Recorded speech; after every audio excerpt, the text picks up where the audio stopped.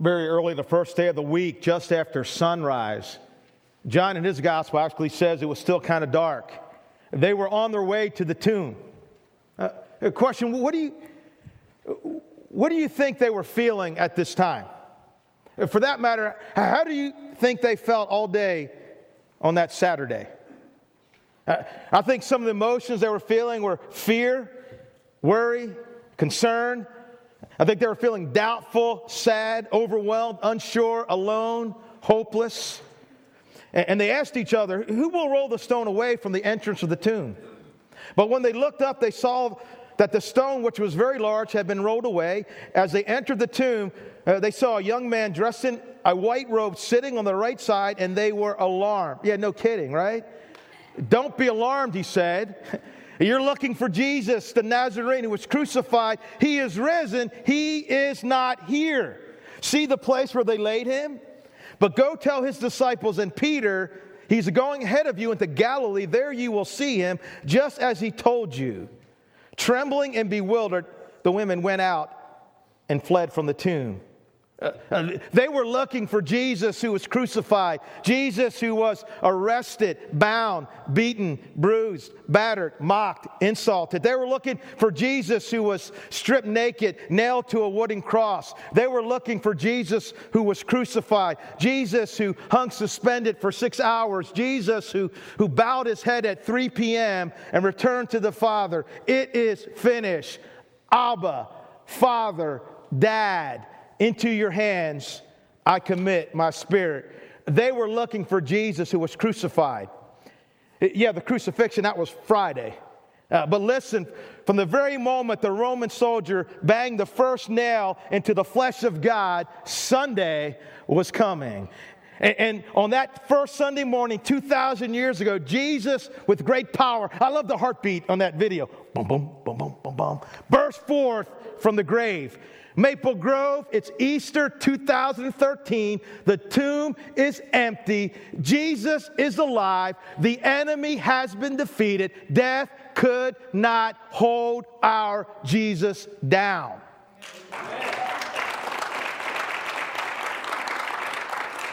Don't be alarmed, he said. You're looking for Jesus the Nazarene who was crucified. He's risen. He's not here.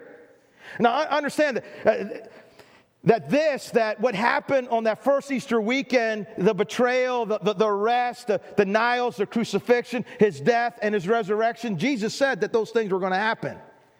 When Jesus came into Jerusalem to begin his ministry, after going to the temple and overthrowing the tables, chasing out the money changers, he said in John chapter 2, verse 19, destroy this temple, and I will raise it up in 3 days. He said in Matthew chapter 12, verse 40, when some Pharisees tried to challenge him after he cast out a demon, he said, as Jonah was 3 days and 3 nights in the belly of a huge fish, so the Son of Man will be 3 days and 3 nights in the heart of the earth. And Jesus said to his guys as he made his final trip into Jerusalem in Matthew chapter 16, after he got that identity thing squared away, you are the Christ, the Son of the living God. Jesus said this, he said, he must go to Jerusalem and suffer many things at the hands of the elders, chief priests, and teachers of the law, and that he must be killed and on the third day be raised to life. I understand from the beginning to the end of his ministry, Jesus said that he would suffer, he would die, and he would rise again. And he also said that his resurrection would be irrefutable proof that Jesus was exactly who he said he was. God in the flesh, the bread of life, the light of the world, the great I am, the Savior King. Check out these words that Paul penned to the church of Rome, Romans chapter 1, verse 4. He says this, he was declared to be God's Son with great power by rising from the dead. You see, his resurrection is intended to remove any doubt whatsoever as to who Jesus is. Maple Grove, the Jesus that we love, that we follow, that we serve, the Jesus that we sing to and worship, the Jesus that we gather in this place to worship today and honor, is not just a prophet, a great teacher. He's not just a really, really, really nice guy. No, Jesus is God. He is the Alpha and Omega. He is the beginning and the end. He's the creator of all that we see. Jesus is before all things, over all things, and Jesus holds all things together. And listen, if he can hold the universe together, he can hold our lives together as well. Maple Grove, I stand before you today, Easter 2013, and proclaim to you that Jesus Christ is huge, that he's mighty, that he's holy, and that Jesus Christ is God. And because he's God, that means that Jesus has all the answers. It means that Jesus can deliver everything he promised. It means that Jesus can bring peace to any conflict, whether external or internal. I think it's pretty significant that the very first words Jesus spoke when he popped in through the locked doors, and when he showed up 8 days later to Thomas, were what? Peace to you. And that's what we need, right? And we need peace, and Jesus can give us peace. Jesus can conquer any problem. Jesus can calm any storm. Jesus can defeat any enemy. The resurrection means that Jesus is God, and means that what he said is true. And that what Jesus said he would do, he has done, or he's fixing to do. Jesus is God. Jesus is alive. Man, those truths never do get old. And I hope they don't. And just in case they do, every now and then I break out my cornflakes, right? And these cornflakes will remind us, years ago, Kellogg's, exists a long time, had a promo, an ad campaign. Try them again as if for the first time. And you're today, maybe you know the story. And maybe like cornflakes, they're kind of soggy, all right? I don't want these truths to be soggy about who Jesus is. I don't want them to get old. A matter of fact is, there she is. Mary was walking out of here after Good Friday service, and she said, 91 Easters, and they just keep getting better. You go. That's awesome.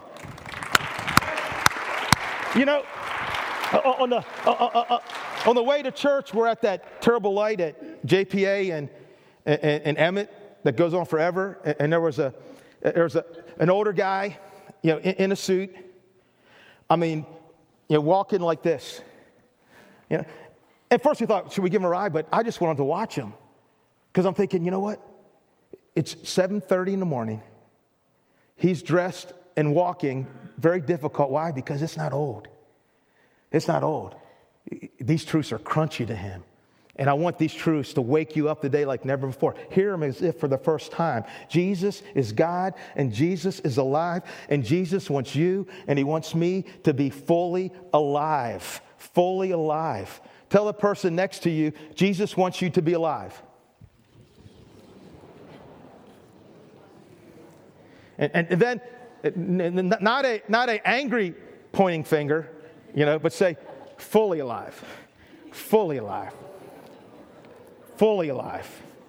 And in fact, Jesus said in John chapter 10, verse 10, come on, some of you are nice. Remember, nice. He said, I've come that they may have life and have it to the full. The angels, when they broke the apostles out of prison in Acts chapter 5, told them, go stand in the temple courts and tell the people the full message of this new life. Paul said in Romans 6:4, just as Christ was raised from the dead by the glorious power of the Father, now we also may live new lives. We may live new lives. Man, is this good stuff or what? Hey, I don't know about you, but I really need Easter 2013. Yes, God wants you and he wants me to be alive. He wants us to live new, full, abundant, purposeful lives. Ones in which we're fully alive, but a lot of people, maybe in the few in this room, are not fully alive. And they probably know it. I mean, truth be told, many are just going through the motions of life, existing, not really living. They're in the survival mode. Ever been in survival mode? You're barely hanging on. You're just trying to get through the day, a day that looks hauntingly like every other day. I get up, go to work, come home, eat, watch some TV, go to bed, wake up, eat breakfast, and do it all over again. Question, why is that? Why are so many people not experiencing the full life that God wants for them and that Jesus bought for them on the bloodstained cross? Well, to see why we settle for less than God's best, we have to go back to the first couple, Adam and Eve. Adam and Eve lived in a perfect world, a garden paradise. Not only that, they also had an up-close and personal relationship with God. I mean, God would come to the garden in the cool of the morning, sit at the table, eat some Captain Crunch with them, and then they would go out and take a walk together. That had to be incredible. Imagine that. And God said to them, I've created all this stuff for you, and I want you to enjoy all of it. In fact, there's only one thing that's off limits. There's only one tree that you can't eat fruit from. And what do? They go straight to that tree, eat the fruit, disobey God, and in so doing, they mess up everything. And I mean everything. Now, granted, they did have a little help in taking that first bite, and so do we. You see, you and I, we do battle with the very same enemy they faced. Enemy that appeared to them in the form of a serpent, enemy that Scripture tells us is like a roaring lion looking for someone to devour, and an angry dragon who's declared war on God's people. An enemy who's determined to steal, kill, and destroy the full and abundant life Jesus won for us on the wooden cross in an empty tomb 2,000 years ago. Yes, Adam and Eve chose the forbidden fruit, and so do we. And when we do, it creates a wall between us and God. It creates a wall between God's perfection and our imperfection. Isaiah said it this way in Isaiah chapter 59, verse 2, 700 years before God put on flesh. He said this, your sins are the roadblock between you and your God. And that applies not just to non-Christians, right? I think we know that, don't we? Sometimes our sins block us off from God. Yeah, you and I, we build walls. But 2,000 years ago on Easter Sunday, Jesus Christ built a bridge. Question, what if? What if, despite all our knowledge, what if, despite all our technological advances, what if, despite our sophistication, what if the answer to our struggles, our doubts, our fears, our problems, our emptiness, our uncertainty, our failures, and our hopelessness is still an ancient solution? What if? What if forgiveness is available? What if restoration is possible? What if hope can be living? And what if salvation really is by grace? Father God, just be with us right now. God, help me to say what you want me to say. Help your truth to be fresh and not old and soggy. Jesus, fill this place in our lives with your presence. Amen. As we sang earlier, everyone needs compassion. Love that's never failing. Let mercy fall on me. Everyone needs forgiveness. The kindness of the Savior, the hope of nations. Question, do you ever need forgiveness? Do you ever mess up? Could you use some forgiveness today? Anybody just love guilt? Love feeling guilty? Raise your hands. Anybody into guilt? Okay. Now, if anyone ever needed to know that forgiveness was available, it was a distraught, guilt-ridden, sun-weary fisherman named Peter. Peter was standing with John when the two Marys came running from the tomb, and they ran out to meet them, and they said, hey, slow down. We can't understand you. What? The tomb is empty. Jesus, he's not there. He's alive.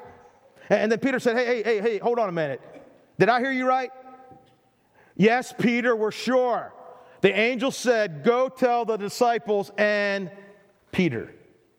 Understand those two words in Peter were like a cool flowing stream in a desert wasteland. I mean, it's as if all heaven had watched Peter fall and all heaven was waiting for him to get up again. And somewhere, we don't know where, maybe along the shoreline of the Jordan, or maybe on a dirt road outside the city, but the important thing is not where it happened, but that it did happen.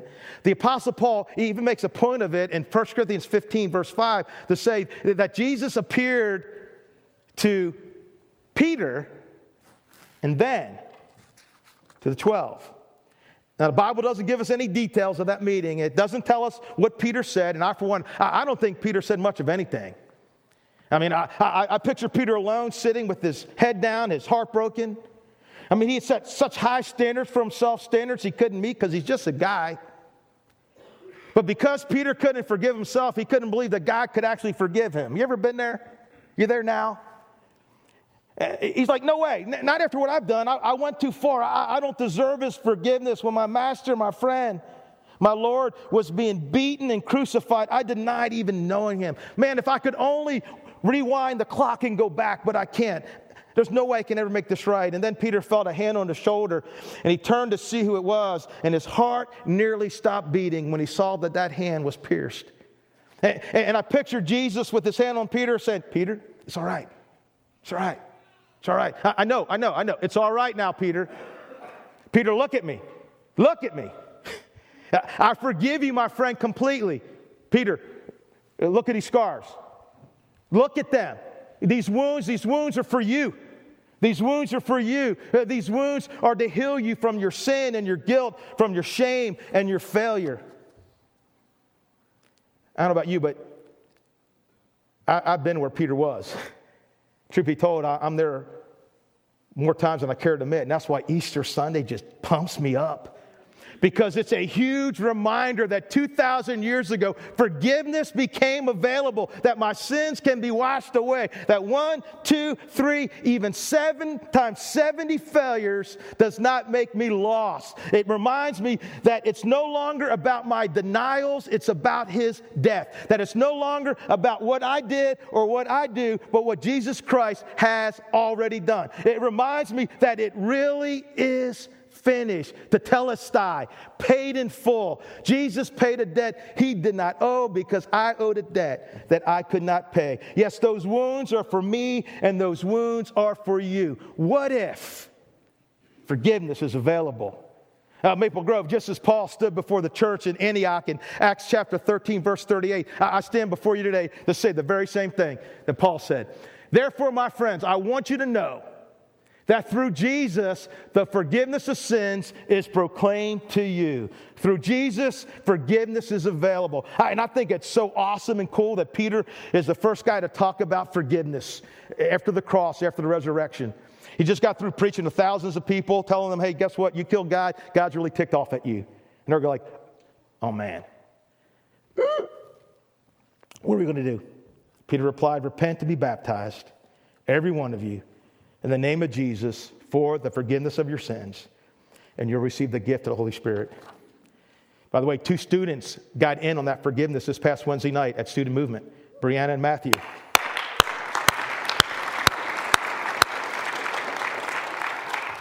12 other people have gotten in on this forgiveness so far at Maple Grove this year, and 4 people are going to get in on this forgiveness after third service today. It's been a win already. I woke up knowing we already won today, all right? Listen, Christ's death and resurrection signal to the world that the kingdom of God is not reserved for good people, it's reserved for forgiven people. On Monday during our spring snow day, I'm walking my dog outside Johnson Elementary where we live, and snow was covering everything. I mean, it's just white everywhere. I couldn't see the brown dirt. I couldn't see the green grass. I couldn't see the black walkway. And then God just gave me an incredible gift, reminding me of Isaiah chapter 1, verse 18. Come now, let's settle this. And maybe God can settle this today for some people in this room. Though your sins are like scarlet, I will make them as white as snow. And that's kind of a picture through the trees, just white as snow, just covered everything. His forgiveness covers everything. Forgiveness is available, and for Christians too. Did you know that? If we confess our sins, he's faithful and just, John said, to forgive us of all our sins and unrighteousness. What if restoration is possible? What if God could fix what is broken? What if God could fill what is empty? What if God could free what is captive? What if God could bring back what is lost? What if restoration is possible? What if we could become the person we've always longed of becoming? What if we could live the life we've always wanted to live? What if we could really overcome and rise above our past mistakes? What if restoration is possible? It's more than possible. It's God's plan for me and for you. Paul said this, therefore, if anyone is in Christ, he is what? He's a new creation. The old is gone, the new has come. Paul writes in Ephesians, for we are Christ's masterpiece. He has what? Created us anew in Christ Jesus so we can do the good things he planned for us long ago. You see, God intends to do more for you than just save you from your sins and give you, punch your ticket to heaven. That's good stuff. I'm glad he did that, right? We need that. But he wants to restore our lives so that we can be the people he always meant for us to be. The resurrection enables us to become a new creation. It creates us anew in Christ Jesus. I've always loved what God wrote through Paul in Romans chapter 6. He says, all of us who were baptized into Christ were baptized into his death. We're therefore buried with him through baptism into death, in order that just as Christ was raised from the dead through the glory of the Father, we too may live a new life. For if we have been united with him in a death like this, like his, we'll certainly also be united with him in his resurrection like his. For we know that our old self was crucified with him. We too may live a new life, a life of glorious and inexpressible joy, a life of peace beyond understanding. Awesome stuff. But hey, could I get real with you for a minute? Sometimes the concept of restoration pumps me up, and sometimes it totally bums me out. It pumps me up because there's nothing I want more than to be the man that God created me to be. And it bums me out because I got this gap. You know, I got this gap from where I are to where God wants to take me. I'm not there yet. And sometimes I think I'm closing the gap, and sometimes it's like, wow, that sucker is just getting wider and wider all the time.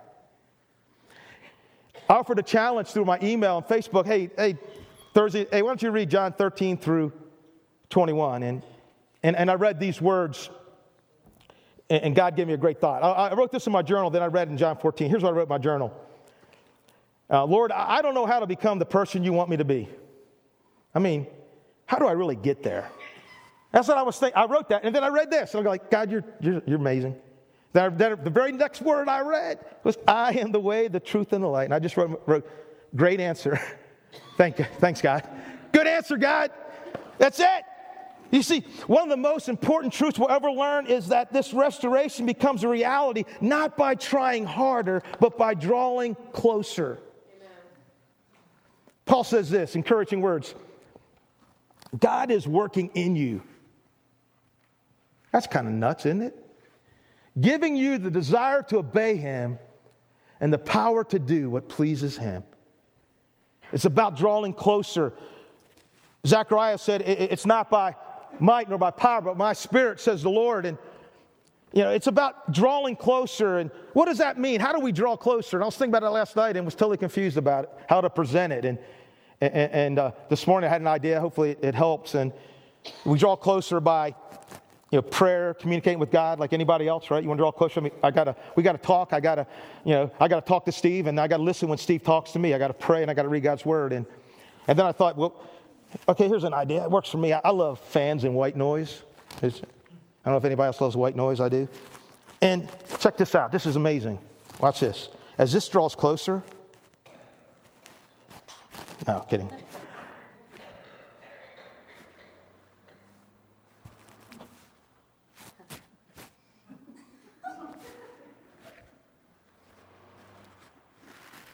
Why? Because it's designed that way. See, it's designed that when you connect it and draw closer, it turns on. And so you and I are designed that way. It's just designed that way. When we draw closer to God, we turn on. We turn on. It's not about trying harder, Steve. It's about drawing closer. We're designed that way.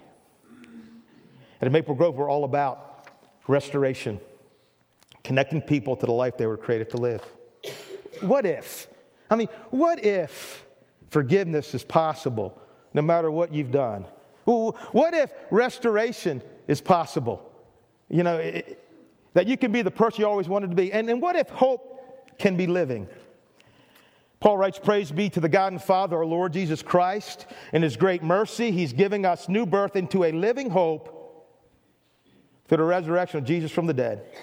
So how are you doing with the hope thing right now? I mean, when you woke up this morning, were you more hopeful or hopeless about your life?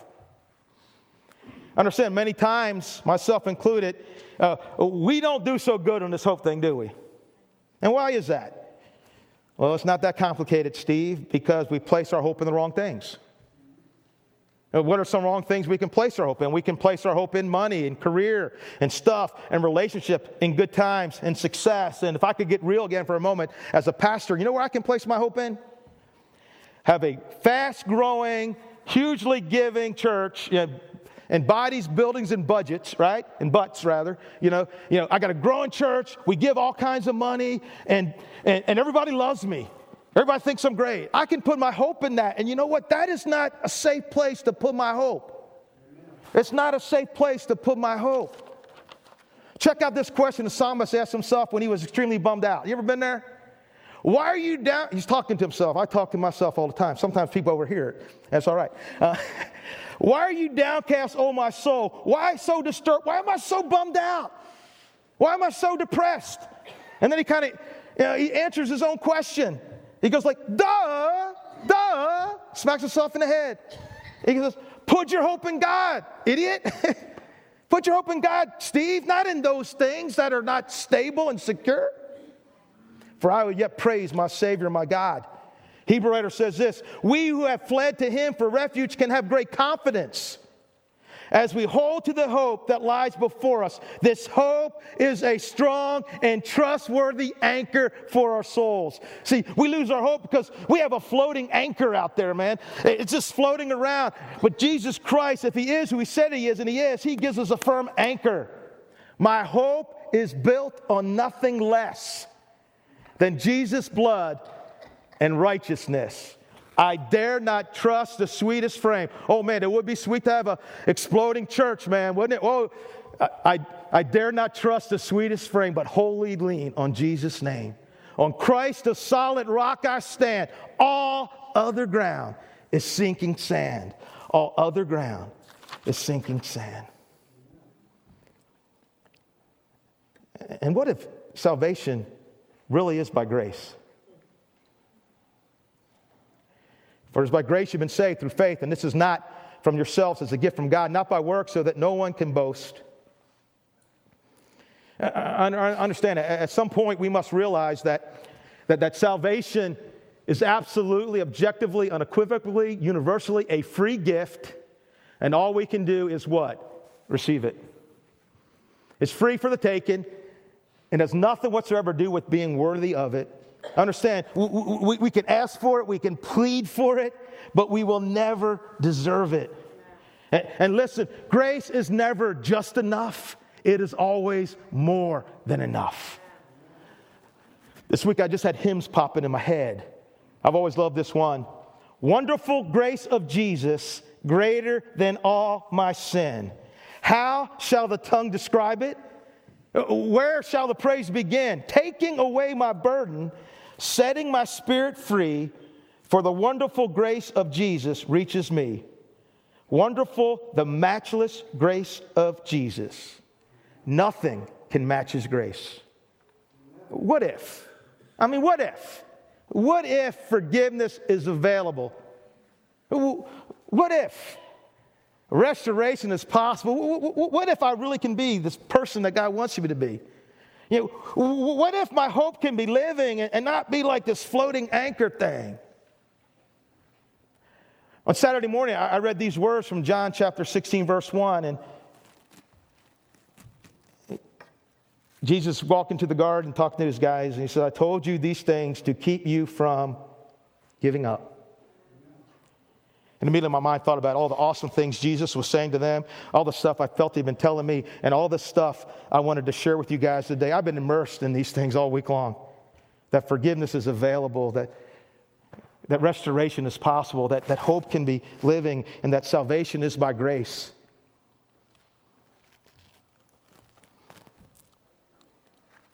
And then I wrote this down. Self-improvement is no more God's plan for us than self-salvation. God's plan is not just for us to be saved by grace. It is to live by grace. And then I kind of drew a picture. I said, Jesus, I won't give up. I can't. I really need Easter. Forgiveness, restoration, hope, salvation. Then you can see my great artistic talent. There's my gap. You got one. We all got one. This is me who I am. This is me who God wants me to be. and grace is the bridge. And then what blew me away is the verse at the bottom. Wasn't planned. I just laughed when I read it. If the Son, therefore, shall make you free. Now, come on, that's nuts. That page, you shall be free indeed. And Lamont says, I do not at all understand the mystery of grace. Only that it meets us where we are, but does not leave us where it found us. What if? What if, despite all our knowledge, what if, despite all our sophistication, what if the answer to our struggles, to our problems, to our loneliness, to our emptiness, to our fears, to our doubts, to our hopelessness, what if it still is an ancient solution? What if? What if? What if forgiveness is available? What if restoration is possible? What if hope can be living? And what if salvation really is by grace? We're going to sing a song written by a man named John Newton, who wasn't always a good man. You know, he had a rough childhood and abusive childhood, but eventually became a captain of a slave ship and eventually left that and wound up going into ministry. And he wrote the words to Amazing Grace. And we're going to sing about that amazing grace. And as we sing, I don't know where you're at today. I want you to know that forgiveness is available. If you're not yet surrendered to Jesus, you can do it today like the 4 people doing it after third service. If you're a Christian and you think you screwed up too much, right? Like Peter did, guess what?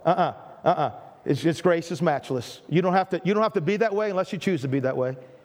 And you know what? It's been hard to be the person you want to be, Steve. But guess what? It's possible. And you know what, Steve? You can have a hope that is secure. And guess what? It's all by grace. You don't earn it. You don't deserve it. You just ask and plead for it. Would you stand and pray with me? Father God, we love you. What if? What if we really believe that forgiveness for us is available, that restoration is possible, that hope can be living, and what if, Lord, that salvation is really by grace, and what if we really believed it? Father God, we love you. I just pray your Spirit ministers as we sing this song, and God, may we just celebrate your amazing grace right now. In Jesus' name, amen.